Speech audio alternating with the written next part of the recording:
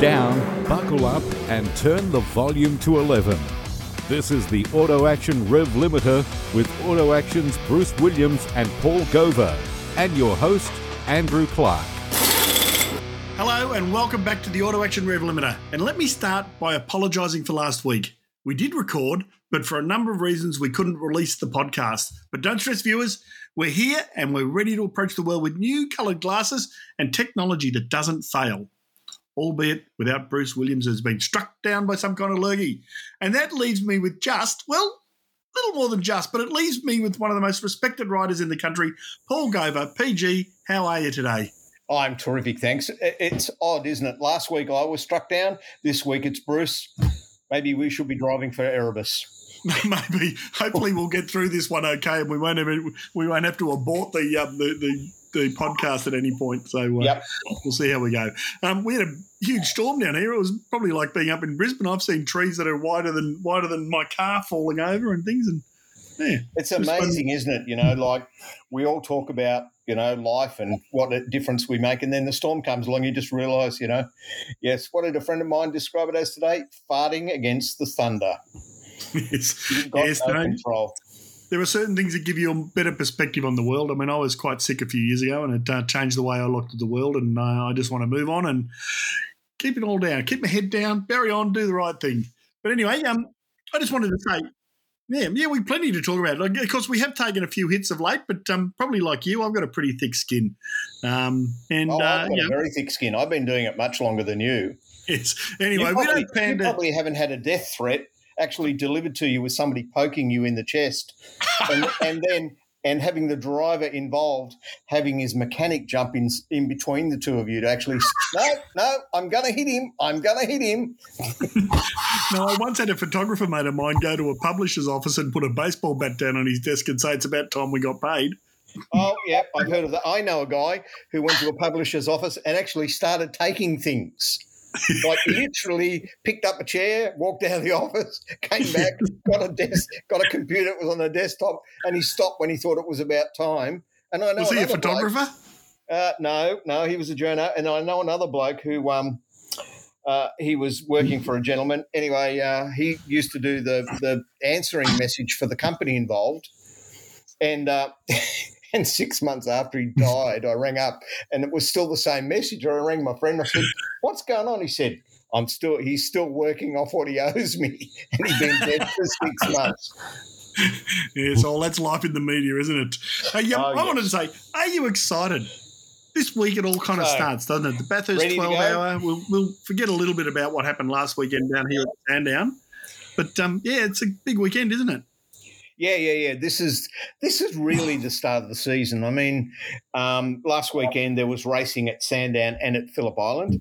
But the interesting thing about Phillip Island, I've spoken to a couple of people who raced on the weekend. It's been resealed and it's massively fast. Like Alex Davison was down there on the weekend driving his father's original Formula Ford and went quite quick, not quite as quick as his dad, but they both were talking about how much faster the track is. Obviously, Sandown hasn't even had a lick of paint. It is just Sandown. It's a bit like me, really. No matter what you do, you're still going to end up with something that doesn't look that great. That's right. It's not quite like Sharon Stone, who hasn't had any facial work done, is it? No. Anyway, so let's quickly kick through. We'll kick through some news at the moment, and we'll keep this part fairly tight, and then we're going to waffle, the two of us. Yeah. So Brodie Kostecki finally appeared in public. Didn't have much to say about what's going on, but quite good. He got the Peter Brock trophy and acknowledged the Peter Brock. It's the Peter Brock medal. Sorry, the trophy's up at Bathurst, isn't it? Yes, correct. Yes, I saw the big 05 on the front of it, which was interesting because that's what the whole contested wheel was a couple of years ago, was all about the 05 number. But anyway, let's move on.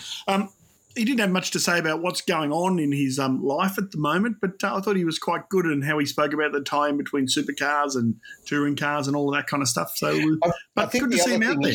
The thing about it is he looks fine. Right, so whatever's going on is between him and Erebus and him. But the good thing is the guy looks fine. he doesn't look haunted. He doesn't look like he's, not enjoying life or anything. Obviously, some parts of his life are maybe not where he wants them to be. But I thought it was a great show from him to actually turn up to the Motorsport Australia Awards as well. That's what you expect a champion to do. And that's what he's done. He doesn't need a number one on his chest to be turning up and prove that he's a champion. I think it was a champion effort for him actually to turn up and speak at all in that environment. And he looked so fit too. He looked like he was sharp and ready to go for the season, isn't it? So you never know. He could be in a car sooner or later. I'm sure, at some point he'll be back in a car and he'll be the same as he's always going to be. Yes, he's certainly been one of the great drivers of the last few years. I love the way he goes about it. So it would be great to see him back on the track. And as you say, there are a million rumours swirling around about all sorts of things, and we're not going to play the rumour mill. Social media can be left to do that. So we are, we're just going to say it's great to see Brodie. We're going to move on. Report the facts. He was there. He did look good. He got his awards. He said nice things. Bow. Move on. And let's hope we see him soon. Supercars, safety cars going electric. Yeah. Is that a forerunner to the future? No. And in fact, one of the things I've been, when they were doing the Gen 3 thing, lots of people rang me up to talk about what was happening in the car. Well, because as you know, I don't just write about motorsport, I write about motoring, and they were asking, and they actually asked about putting hybrid packs in all of that. And one of the things they identified with is one of the huge appeals to fans is the V8 engine noise. So why have they gone with electric pace car? Somebody's paying them money? Would think so. And the thing about it is, what's one of the so look at the supporting program categories that pay to be there and are high profile, and you end up at Carrera Cup and Toyota 86. So the relationship's already there. Porsche already have trucks going to race meetings. Ford didn't want to do it anymore for a whole heap of reasons. It makes sense. What does it do for Porsche?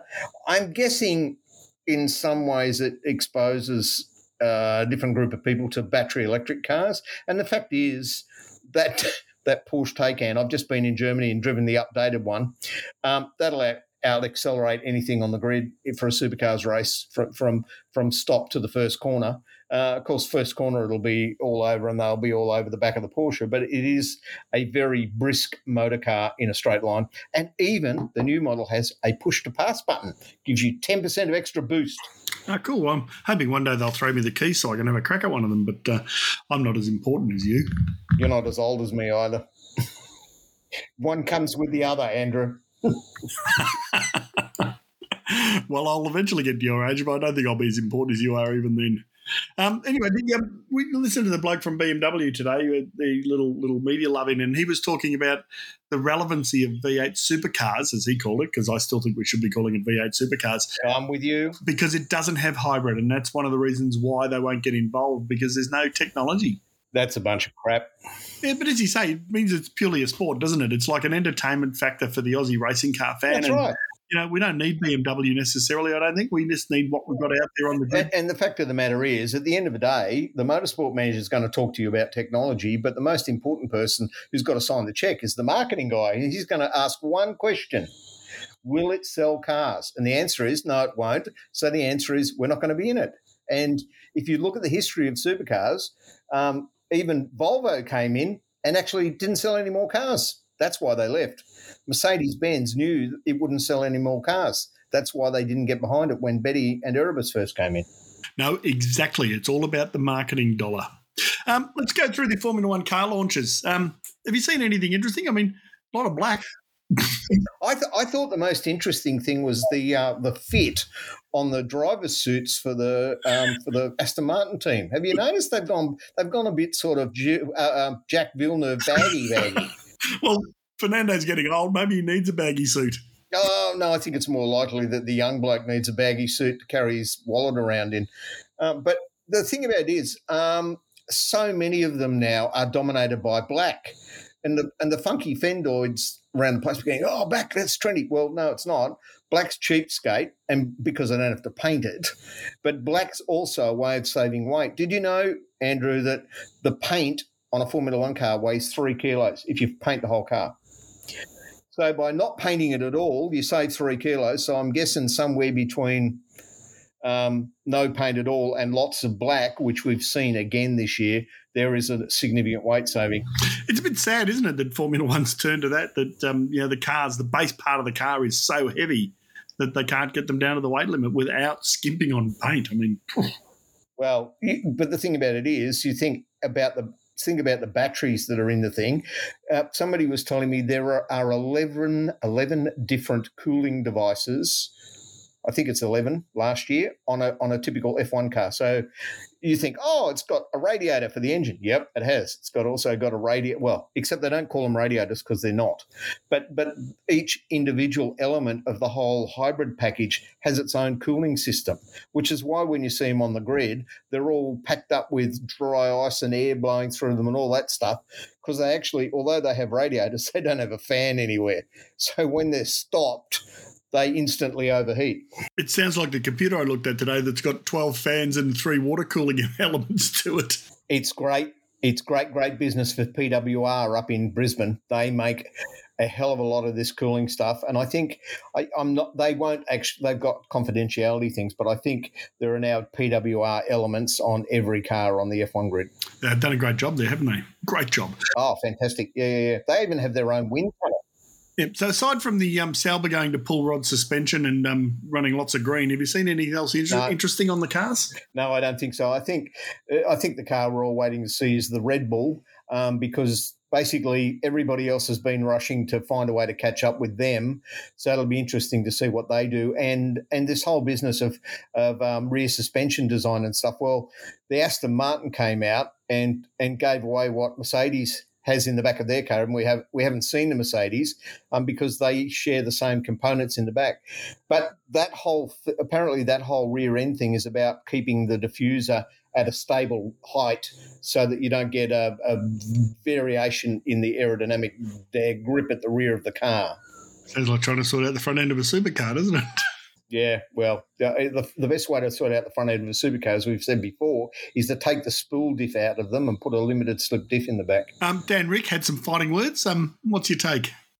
Oh, I think he's just pumped up for a season. He knows he's got a seat for the whole year. How about that? So long as he doesn't break it on a finger. Yeah, and he's look at the group around him. He's sort of not an elder statesman, that's Fernando, but he's been around long enough to be allowed to have a bit of fun, and he's in the B team at Red Bull, so he can have a bit of fun. I think it'd be all much more seriousness if he was driving a Ferrari or a Red Bull for the coming year. Yeah, so Red Bull have seemed to have exercised their option trying to get Alexander Albon next year. Does that mean DanRic's push for the Red Bull second seat is done? Honestly, I don't think from this year on, I don't think DanRic was a serious contender for that seat.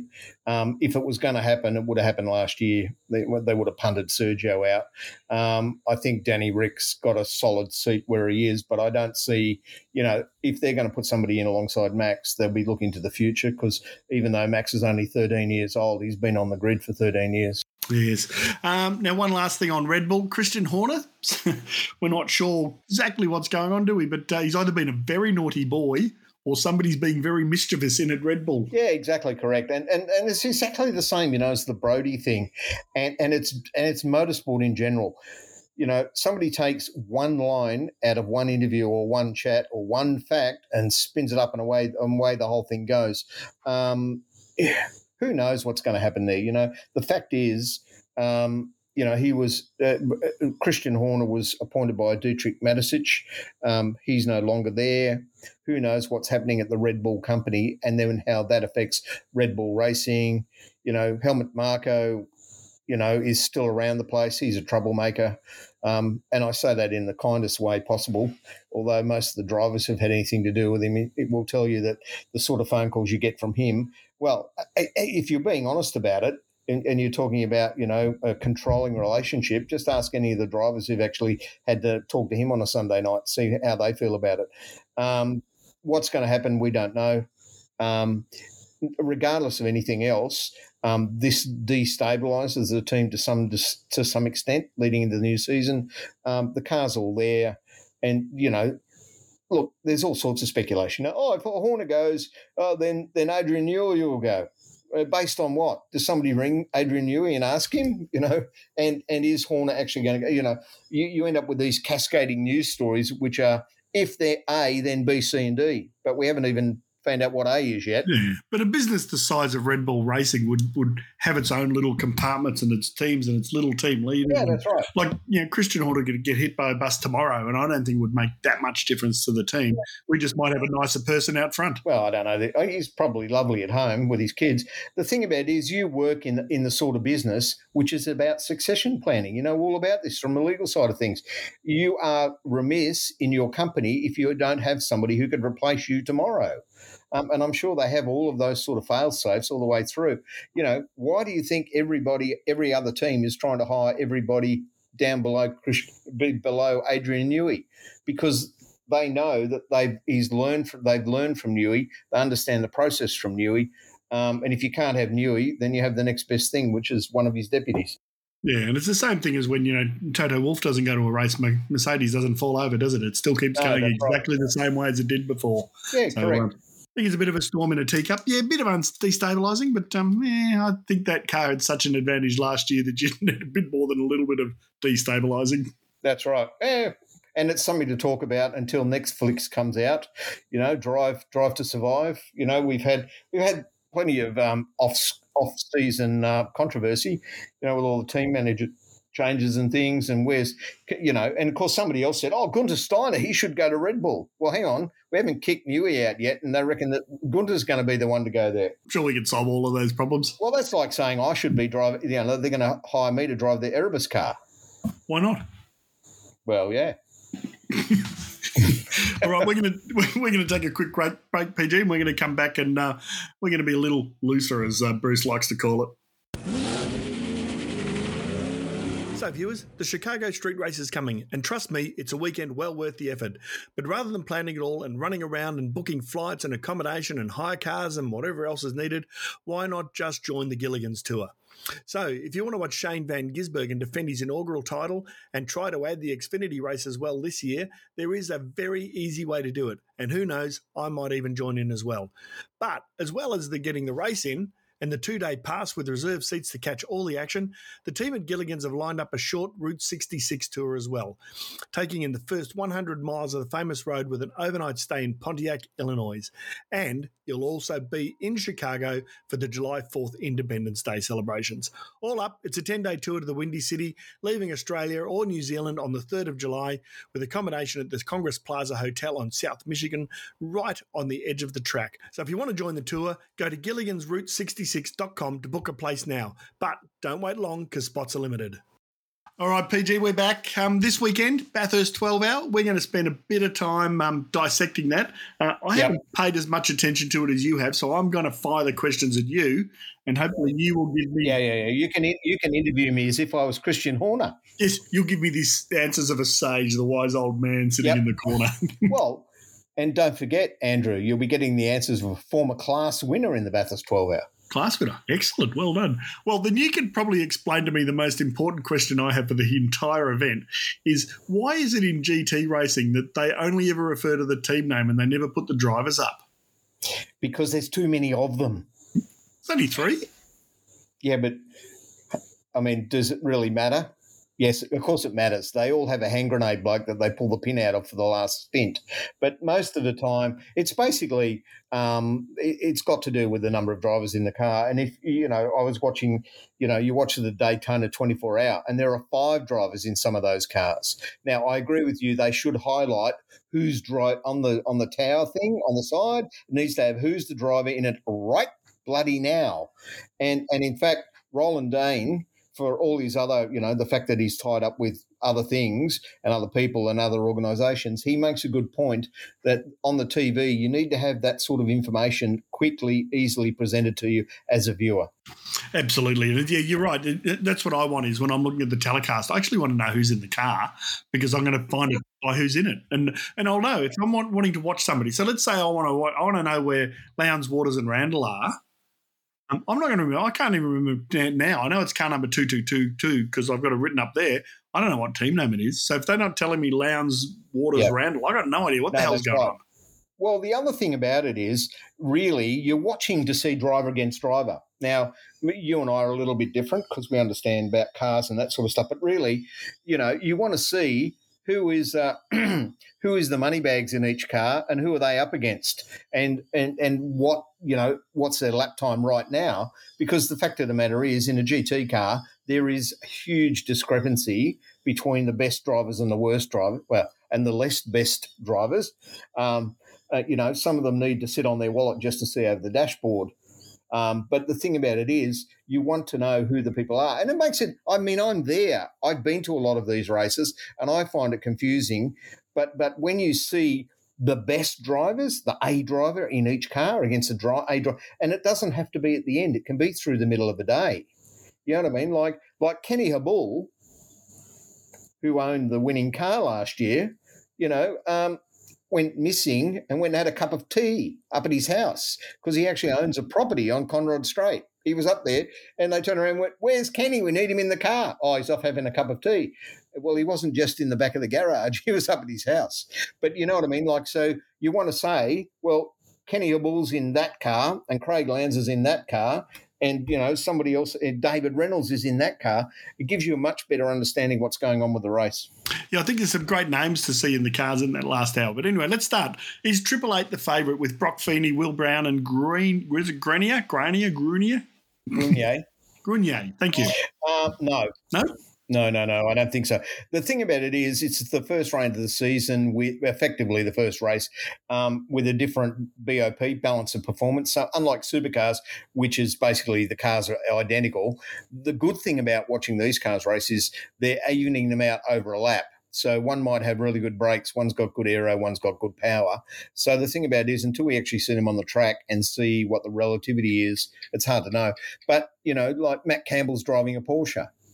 He's just won the Daytona 24-hour race. He's one of their A-grade Le Mans guys. Now, he's with a couple of people I've never heard of, but that's only because I don't go to every GT race. That's the other thing is we know the relativity of the guys that we know from supercars, and some of them, let's be honest, the last time Shane van Gisbergen drove one of these cars at Bathurst, he was mediocre by his own standards. He wasn't on the pace. Now, there was something wrong with the car or whatever.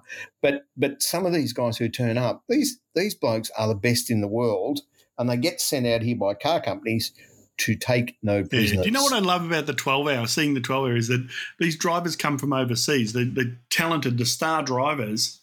They don't look like wombats like they do when they get into a supercar because of that bloody spool diff. Well, it's not just that. See, they drive these cars all the time. Right, and I can remember when I can't think of his name now. It's Bernd Schneider came out and drove in some sprint races in Australia in Peter Hollywood Hackett's car. You remember that? Yep. And I remember Hollywood said to me, he was the factory guy was pushing the brake pedal 4 times harder than he was. That was how much pressure he generated. But that's what they do. They drive these cars all the time. So these guys know the cars inside out. They're learning the track. And when they come out as a guest driver in a supercar, they're learning the track and the cars and all the other drivers. So that's the other thing. They turn up and they know who they're racing against because they might have raced them in Abu Dhabi last weekend or Sepang or somewhere else. And it's a travelling circus with the Australian people plugged on top. So your point is we don't actually know who is the favourite because we've got no idea how the BOP is going to play out given it is the first race. Yeah, correct. And also we also don't know who some of these drivers are. There are some that we know that have been here before, and most of the, late 30s guys have been here before. Obviously, Campbell's been here before, but there'll be somebody there that you and I have never heard of, and he could easily put the car on pole position, just because he is so fast. I should say he or she, but there are no she's coming. So anyway. So we've got the 4 Mercedes that we know up at the top end. We've got the Feeney Brown Grenier car. Yep. We've got Lowndes, Waters, Randall. We've got Engel, Reynolds, Fraga, and Habul, Gunon, and Stoltz. So 4 big Mercedes entries. Yeah, absolutely. And all of them have strengths and weaknesses. But the basic thing is the cars will be the same, so it comes down to tactics and which drive you have at which time. I mean, Craig Lowndes is nearly as old as me. He's about 103 or something. And these guys obviously, well, even though they will have tested, they won't have tested at Bathurst, so they won't know exactly what packages they've got under them. But, yeah, there are 4 very, very, very strong Mercedes-Benzes in the field. That car 222 is the one that fascinates me. Lowndes, Waters, Randall. I mean, a couple of good drivers in there going on with the old bloke, isn't there? Yeah, but you wait till they uncock some of these Europeans. The thing about it is, and Feeney in the past has been very, very good in these cars. And also Roland Dane, even though he's no longer the boss of Triple Eight, still is running the GT program separately. And in fact, they had 2 wins in GT3 over in the weekend in the sandpit with some of those, with good cars, good drivers. So they know what they're doing. Yeah, and you say Matty Campbell's Porsche. That's probably the leading one from Stuttgart. He's got Vantor and Guven. Yeah, but that's the Mante racing car. It'll be a good car. Oh, and it'll look fantastic. Yeah, excellent. Now, of course, the one we all love is Valentino Rossi in the Mercedes. In the BMW. Oh, sorry. Yes, you're right. In the BMW, it says it on my run sheet. Yep.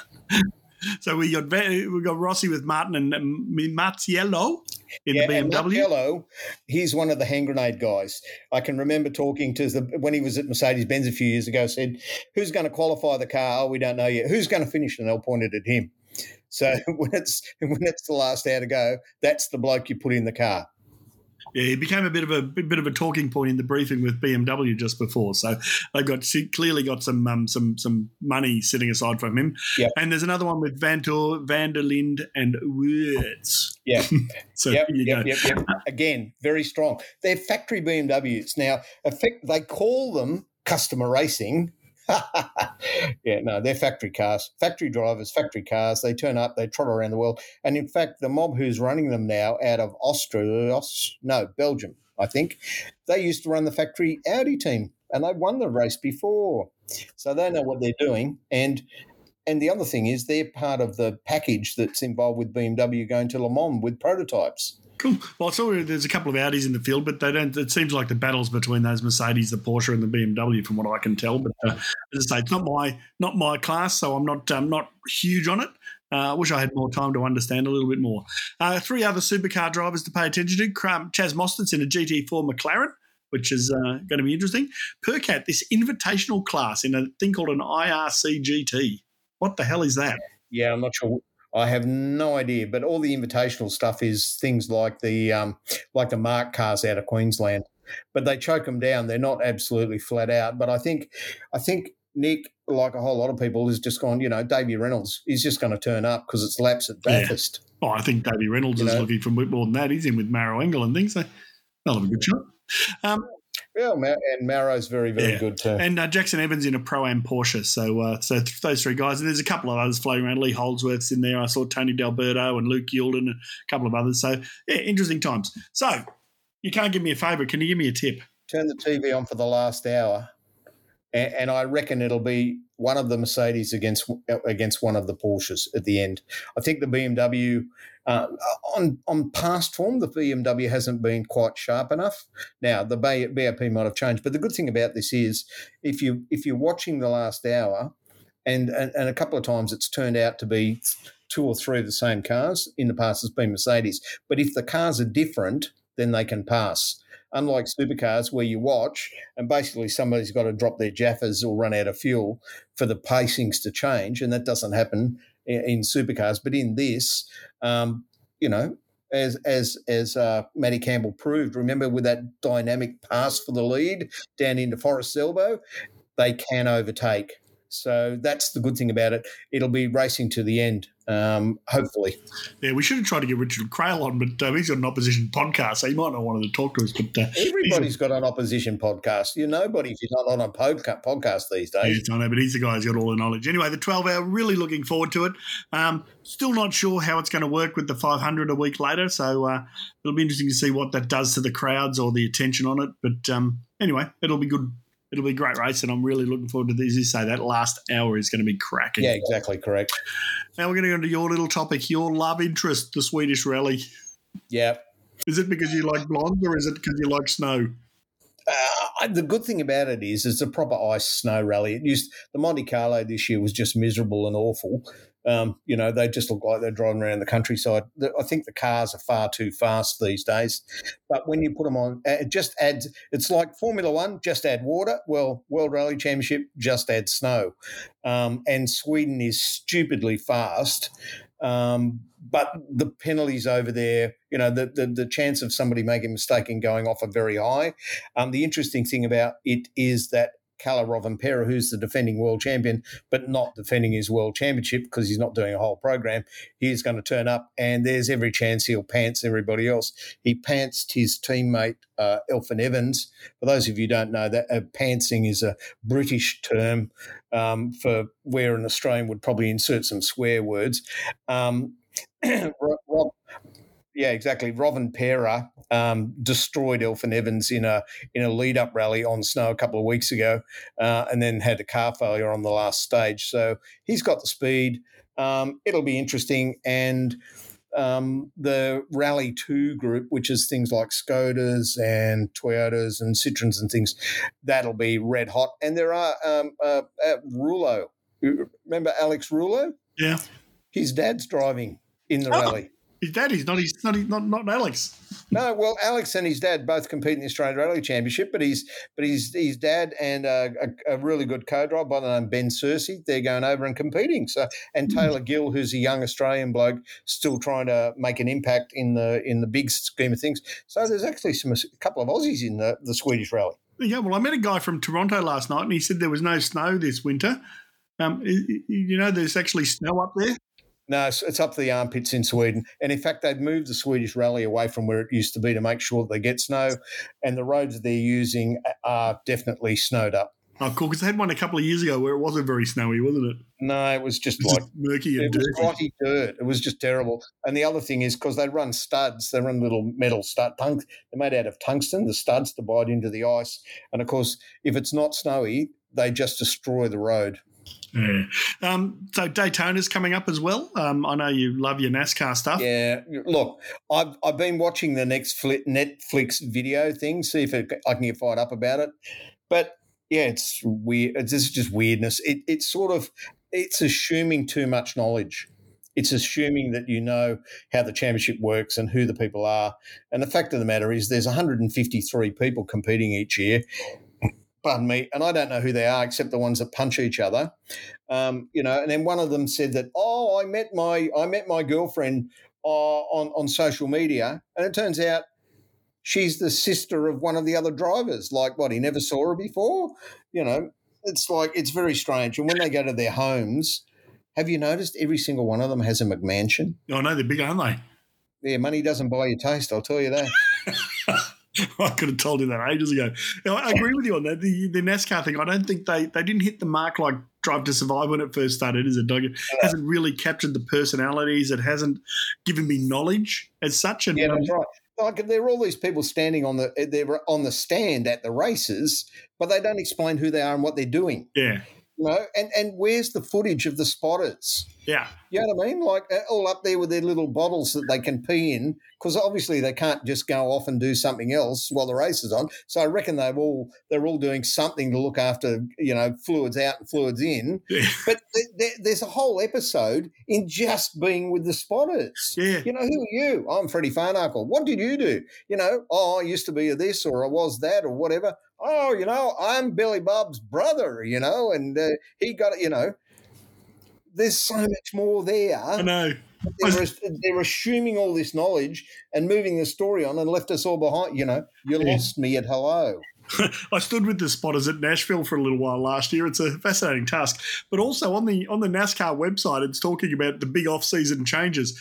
And some of the big off-season changes are spotters changing teams. Absolutely. And as you say, this is the thing. If you don't watch NASCAR, tell me about the spotters. I mean, it is the most amazing thing. And you got even Van Gisbergen saying that, like, he avoided that big crash in Chicago because of the spotter. Yeah. It's amazing. I don't know why supercar teams don't have them. I know once they used to send people down the road at Sandown to watch the rain so they could report when the rain was coming in. But, that has been done in the past at Bathurst. And in fact, the late Alan Horsley, God bless him, lovely bloke, the bad weather comes to Bathurst from the direction of Orange. And I can remember one year he was the team boss for Alan Moffat, and he actually had people in cars with very early mobile phones, like the brick on a stick type, and driving out and going, okay, I'm 10 minutes away, no rain. 20 minutes away, here comes rain, da-da-da-da. And so he knew in real time, because this is before they all had access to radar apps and that sort of stuff, but by sending people out as spotters on the road, they knew what the weather was going to do. Yes, it's fascinating. Anyway, you're looking forward to seeing SVG on a restrictor plate track?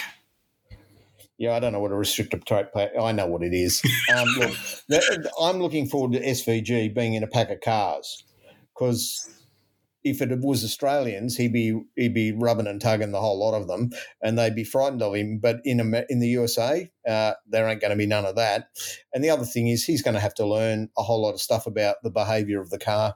I think it's going to be fascinating to watch. The trouble is, the chance of him being in the first 5 cars, which are shown on the TV, not much.